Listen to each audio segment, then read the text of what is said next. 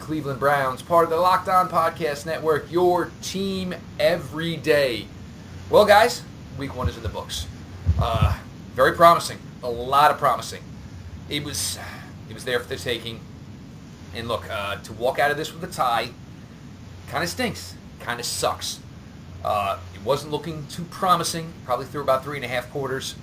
Everything started to pick up. The defense, ridiculous job. I know the total yards, you're not going to get it from that standpoint. But these guys, when it came down to the back against the wall, it was there. Pete Smith, NFL Spin Zone. Pete, look, 1-32, 1-31, starting 0-1. Look, it ain't the greatest thing in the world, but it ain't 0-1, and you ain't been embarrassed by Big Brother yet again. So I'm actually going to start with the positive here. I thought the game was over at 21-7. I don't think anybody else disagrees with you. Yeah, and obviously the way they tied it up was, not typical.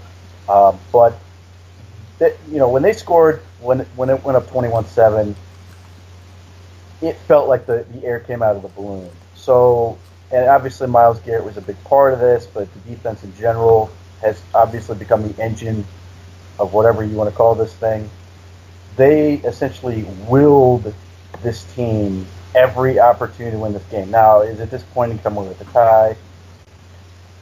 Sort of. I mean, they had the opportunity to win. They had their chance to win the game. So, I mean, it sucks from that standpoint. At the same time, God, they tried to give this one away so many times and didn't ultimately lose. And if they had, it would have been sort of that same old Browns conversation. So, I don't know.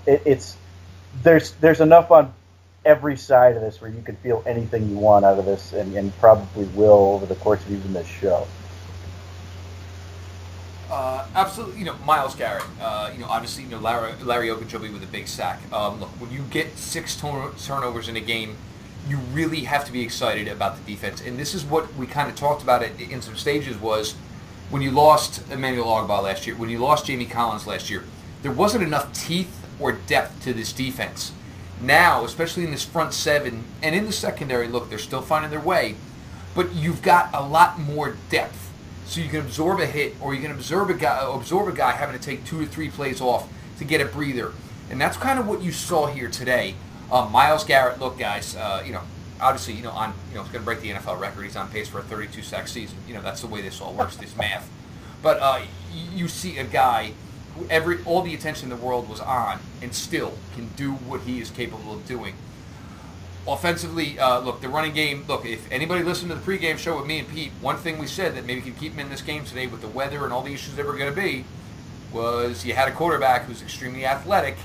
He's able to run the ball, and he did a tremendous job with that. And that was one thing that was able to keep them in this game until they started to get some things clicking. Jarvis Landry, first game as Brown, 7 for over 100 yards. Kudos there. But what you did see is when you finally decided to call Josh Gordon's number in a spot he was comfortable in, hey, what a shock. The stud performed, Pete.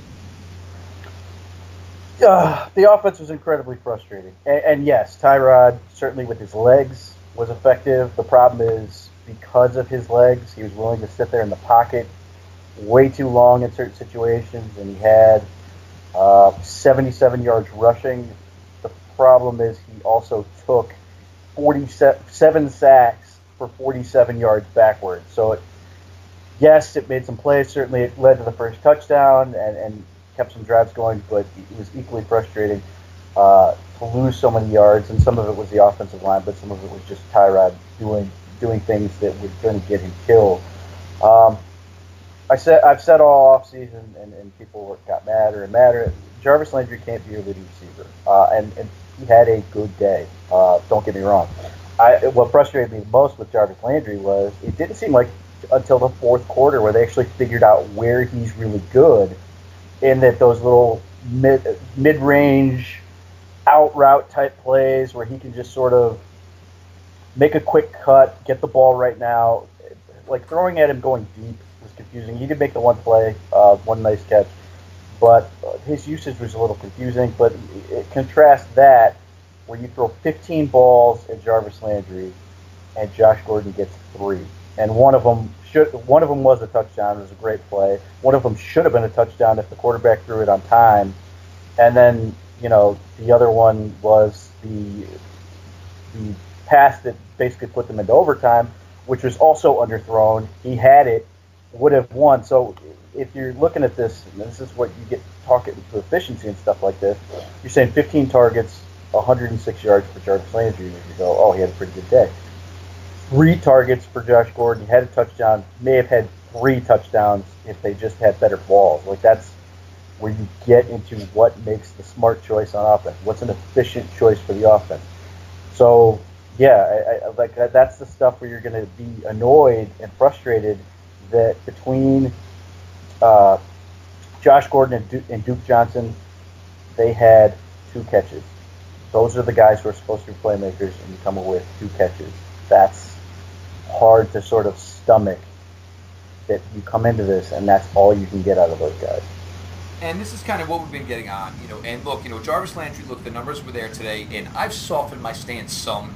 Pete has not. That's okay. But Josh Gordon is kind of like Novocaine, where you have guys who are painkillers. They are straight painkillers. Go to them. If you guys were watching, I put out the tweet early, and I said, Tyrod playing safe and indecisive is only going to amp up the Baker talk, as it should.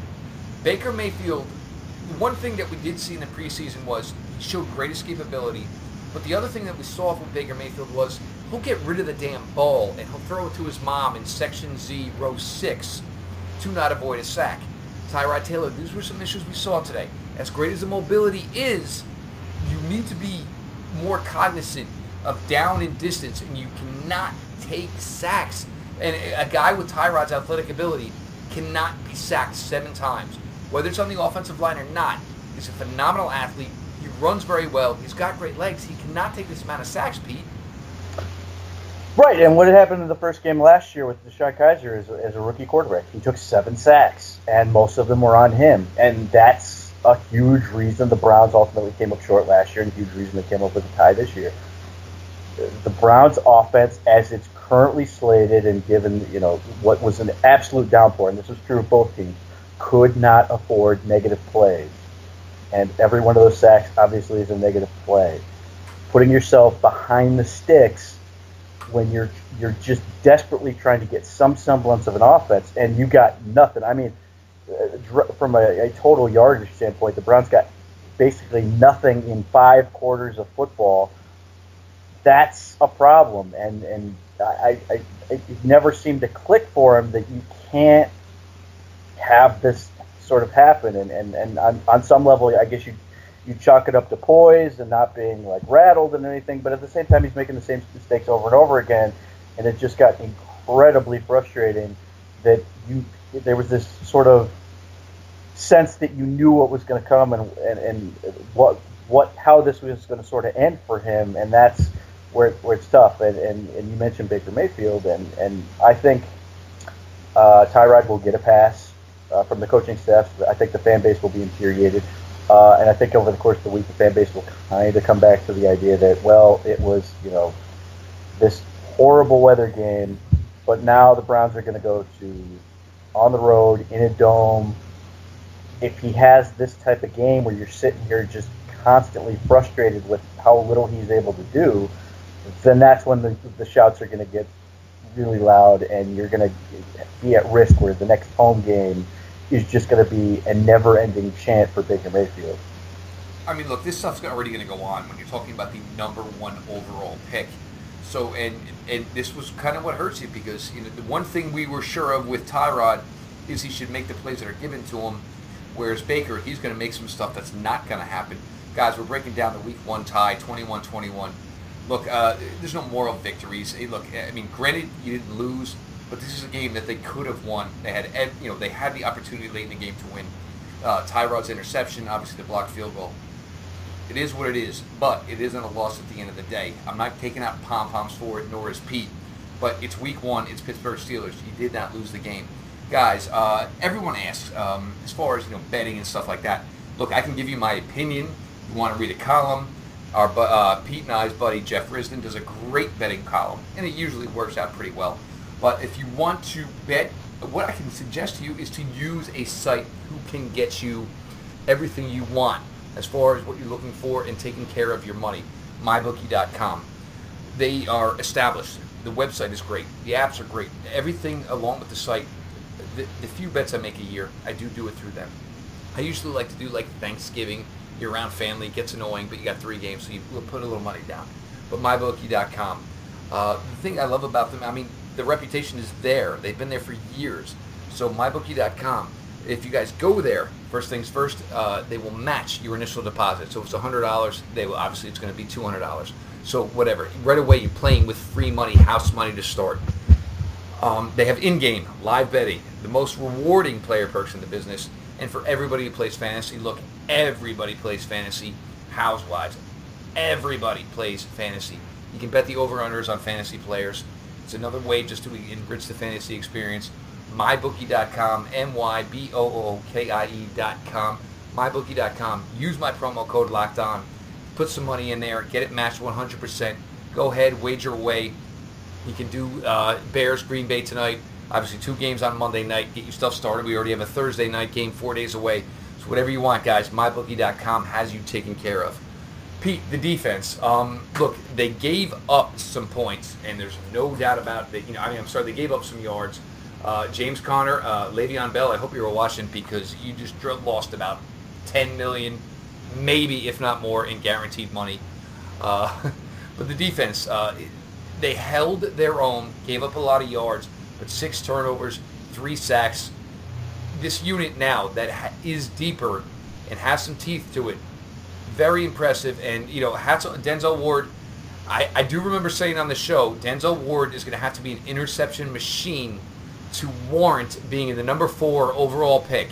And look, the touchdown he gave up to Antonio Brown, look, you take your hat off, dude. You got schooled by a Hall of Famer on a touchdown. That's just going to happen.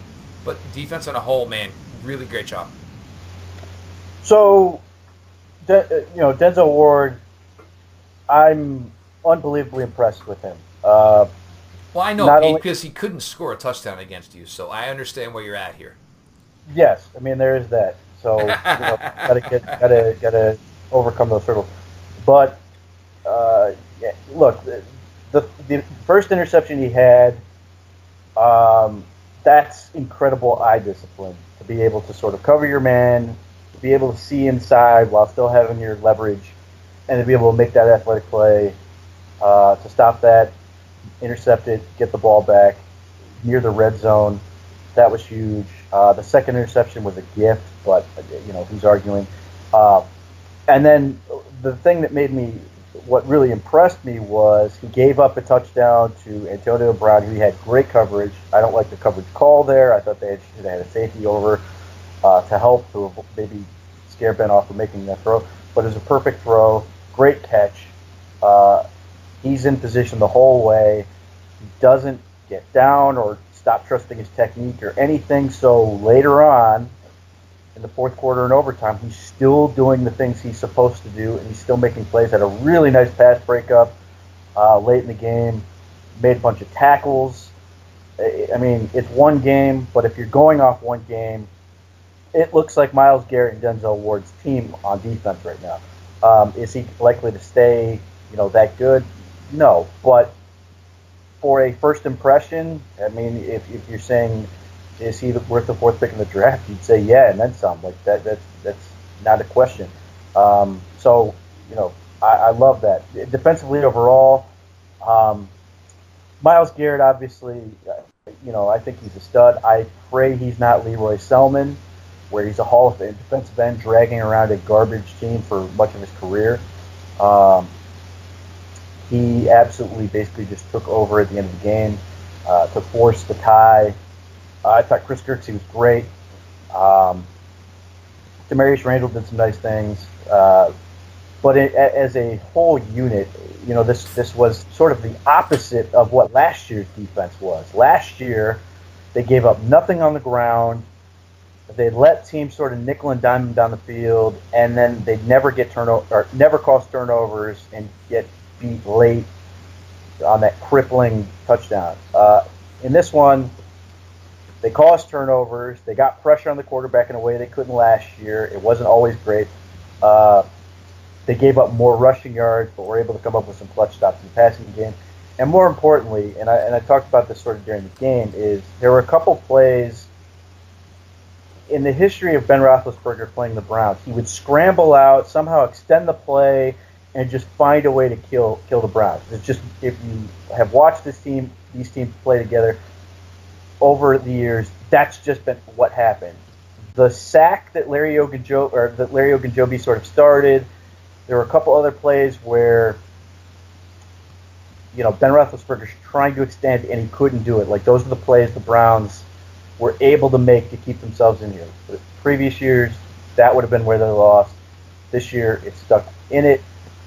Jannard Avery, that huge play for him. So you've got, all these guys with expectations, like Kirksey, like Jamie Collins, who I thought did pretty well. Although, man, it would be nice if he caught that ball.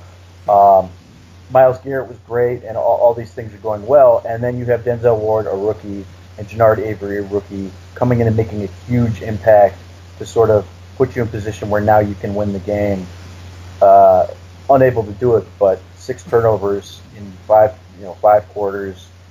Yards you'll live with if you're going to get the ball, and this is really what Greg Williams' defense is supposed to be: high risk, high reward. And in this game, they got a lot of rewards in position to win games. I think the thing that impressed me most about the defense is, and what we saw last year was, the defense usually would go no-to-nose for 35, 40, 45 minutes. But once it was to 21-14, the defense was like, all right. They looked across at the offense and was like, all right, we got more in us. We saw a lot of last year where the defense it was a gas-out situation towards the end. Like, they knew they were fighting an uphill battle, that even if they got the stops, the offense was not going to reciprocate to make this game closer and fuel the fire for them to go out and give this offense one more chance. Regardless of who the quarterback is, but I think this defense understands that there are guys here on offense who can make plays. And now that the defense is a little bit deeper, and obviously more guys capable of making plays, whether it's turnovers or getting after the quarterback, I think that was a big statement that we saw. Yeah, I mean, it's this is a team that doesn't know how to win. Nope. They don't know how to win yet, and you saw that. Part of it is, Pete, is the defense can do what they can do, but you can't expect them to score 10, 14 points a game.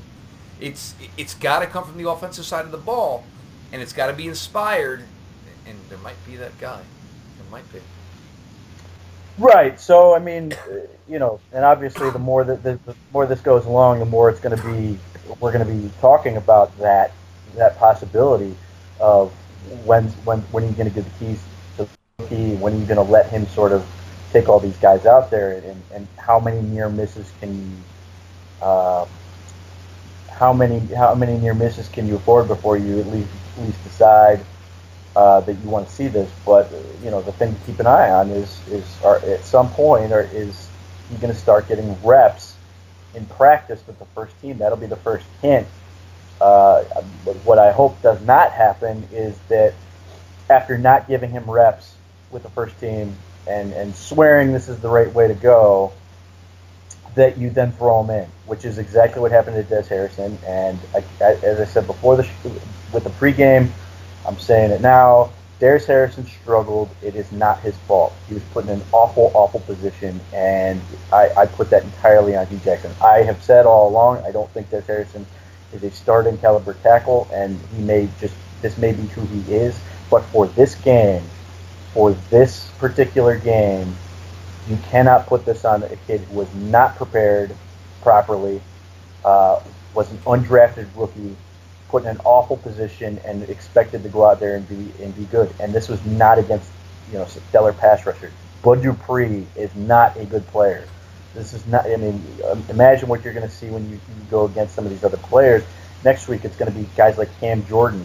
Like, that's going to be tough, and it's not going to get any easier for him. So this just does not reflect well on him. Hopefully, Harrison gets through it with his confidence intact and is able to sort of build on this and get better. But that, and I feel for the kid. It's in a lot of ways, and we talked about this last year with DeShone Kizer, not put in a position to succeed. And as much as DeShone Kizer struggled and did things poorly, that comes back to the head coach. And what are you trying to build here, and how do you make these guys better? You're not helping these players. And we've gone over this 100 times. And the thing with Desmond Harrison, and we've gone over this a million times, Pete, he could have been a 3-week, 3-month, 3-year type of guy. Now he went out there today and obviously, took some lumps. The question is going to be now, Desmond Harrison, what's inside of him? Is he going to come back? Is he going to be able to learn from this? And, is he going to turn a corner and get himself to an established position? Look, I mean, me and you, we've said this 100 times. We think the future left tackle of the Cleveland Browns is playing on Saturdays right now. But we're going to learn of what Desmond Harrison is cut of. And up until this point, it's not been a great history of what's inside Desmond Harrison. But next Sunday, we'll see. I mean, and does he learn? And is this for Desmond Harrison? Is he ready for this life? Right, and the other part of this is hope. As much as I think Desmond Harrison has been put in a position to fail, I hope the response here, if this is really what you wanted to do, is not to then freak out, put Bitonio back at left tackle, put Corbin in the guard, and say after he was inactive. Right, and then say, well, this is what we're doing now. Like this is everything about this has been panicked, has been rushed, has not been done properly. So if they turn around and then do that, you may ultimately destroy this kid. Not that he's ever not going to be able to recover, but it's more about how he's perceived by fans and that stuff, that now he's damaged goods in their eyes, that he can never be effective, and you get into that stuff, which again happened to DeShone Kizer. It became the point where he became a pariah, not his fault, and they almost, I think he was handled poorly in the trade, but there's this element that you can't keep him because of what the coach did to him. Absolutely. Guys, Pete Smith from NFL Spin Zone. We're breaking down the 21-21 tie. Whatever way you want to slice it, guys, it's better than a loss. Locked On College. Guys, this is a new venture here for the Locked On Network. It's taken off. Everybody seems to be really receptive. Obviously, everybody knows how big their ties are to their college communities, to their college programs. Locked On Knowles, my buddy Wayne McGay, he's doing a fantastic job over there. Check out Locked On College. Find whoever it is, your favorite college team. They got you covered. Whatever sport it is, Locked On College has you taken care of. Pete, we did some pregame stuff this morning. And we picked, who was your unsung guy? It was Mr. Ogbach, correct? Yes. And yes. I mean... exactly. Yeah, I think, I think his preseason sort of carried over a little bit. He had, a couple of okay plays. He's sort of a sound position guy. I do think his presence in the interior is helpful, but I didn't see a playmaker. I'm hoping I see more of a playmaker. I saw sort of a role filler type guy. Well, I mean, we haven't seen it yet, and now it's been since August. Obviously, getting over the surgery, whether you're football ready or 100% is always a huge difference.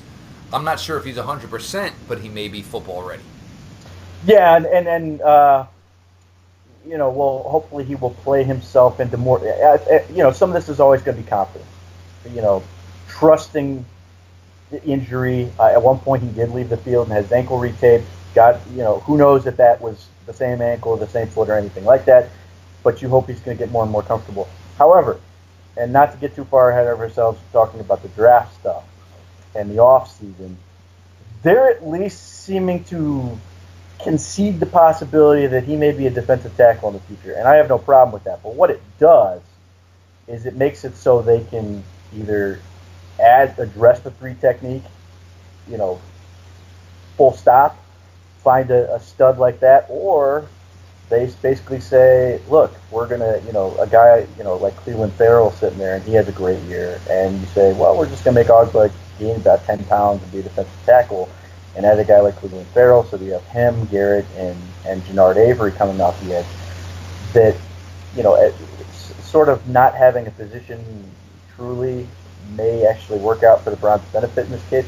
But yeah, this is certainly you want him to play better. Again, I think he did things to help plays. I do think he sort of facilitated some of those plays for Myles Garrett and sort of taking away escape routes and stuff like that. But yes, I want to see him become more of a dude. I agree. Now, Pete, we both picked our players of the game. You picked, obviously, Myles Garrett. Well, I kind of put that one on a tee for you. You also picked Mr. Duke Johnson. I don't think the coaching staff saw where you were coming from on that angle. I myself picked David Njoku. I don't think anybody saw it from the coaching staff again. Jabril Peppers. I think Jabril, playing a role he's more comfortable with, looked very good. So we'll give ourselves both a check mark on the defensive side of the ball. I think that's fair, right? Right. So I don't know if Hugh Jackson and company listened to the podcast before the game and said, they should. I agree. But I don't know if they basically said, screw these guys. But they treat Duke Johnson like a gadget player. I don't understand. And then why was he extended? That's what I don't get. Right. If he hit the open market, he would have gotten a massive contract from somebody who's going to feature him. And given the way they sort of hid him in the preseason, you got this sense that, he was being saved for something. And the first 3 times he touched the ball, I'm fairly sure we're all on 3rd down and 7+. A draw, a couple screens, and they kept trying to run screens to him. They never split him out. They never really just gave him a traditional handoff. It was always some sort of draw or screen, or it was never just take the football and go. Every time, other than a couple Nick Chubb carries, we need more of those, by the way. Absolutely. He needs to learn how to pass protect, because that was a disaster. But every meaningful run play, for the most part, was to Carlos Hyde. They basically said, he's the dude, he's getting the ball. And there were a couple nice runs, but overall, in the offensive line, bears some responsibility. It's almost as if throwing this together in the last minute wasn't a great idea. But, for the most part, he just looks like a guy. He doesn't look like a playmaker, a guy you ride to victory. He's just sort of, he'll clog and get, 2 yards. He's not going to go backwards too much, even though that happened a couple times. It's just, they don't get playmaker vibe out of it. And maybe he'll be better in the coming weeks. But, right now, you say, again, and this is a trend with Hugh Jackson coach teams, you say, we're going to be a run game-based team. We're going to really pound the ball. We're going to ride that. We've invested so much in our offensive line, and we've got these backs, and we're going to ride them. And then we get to the game, and 1 out of your first 8 plays is a true run with 2 scrambles from Tyrod and all that stuff. Now, the one thing I will say, completely off topic, is we did mention the possibility of using a little bit of designed quarterback run. They did run the run. They only ran it once for some reason, but they did run one zone read type thing, and it was a nice productive play. I was a little surprised they didn't try to do that more, just to shake them up because of the way they were trying to run blitz their gaps so much. No, and the thing with Nick Chubb is, here's what happens when you have an undrafted free agent at left tackle, and you're getting some reps for rookie running back. You're asking a lot for some guys who, and look, Nick Chubb didn't work really much with Desmond Harrison. And again, this is putting guys in a position where they're not really comfortable with each other yet, and especially when you have crazy bullets flying because you're playing the elite of your division.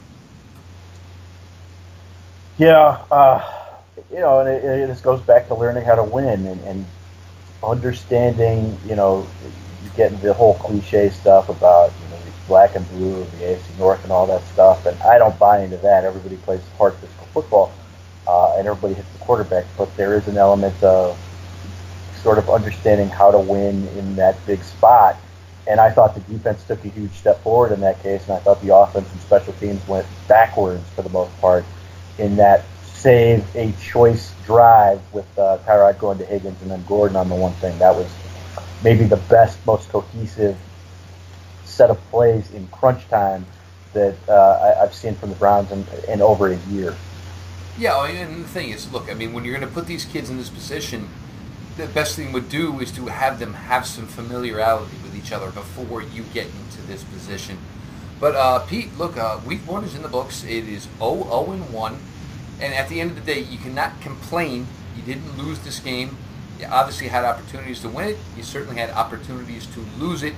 So you walked out with a tie, and go to face the New Orleans Saints. And guys, here's going to be the thing. I cannot imagine how aggravated the New Orleans Saints are when they got their butts handed to them by Ryan Fitzpatrick. So it's going to be interesting next Sunday. It's going to be very interesting. Yeah, there's a lot here. First, the Saints have to win. I mean, they you hate to get into this whole must-win thing, but with the Saints, they're in that tough division, and they've lost a game in the division already. That's not where they wanted to be. This is a team with Super Bowl aspirations. That thought they were adding what they amounted to the final piece of the puzzle with a first-round pick in a pass rusher, where they gave up so many assets to add this to try to sort of get them over the hump, and then you go out and give up 48 points to Ryan Fitzpatrick. Jameis Winston may be in trouble there. He went to Harvard, if you didn't know. He did. I've heard that. So you have that, and the other problem is now the Browns are going on the road, and they play an overtime game, and you obviously played a lot in high school. And then college, that's a physically and emotionally draining game, especially if you don't win. And you can't help but feel that, and I think this goes for the Steelers too. They play the Chiefs.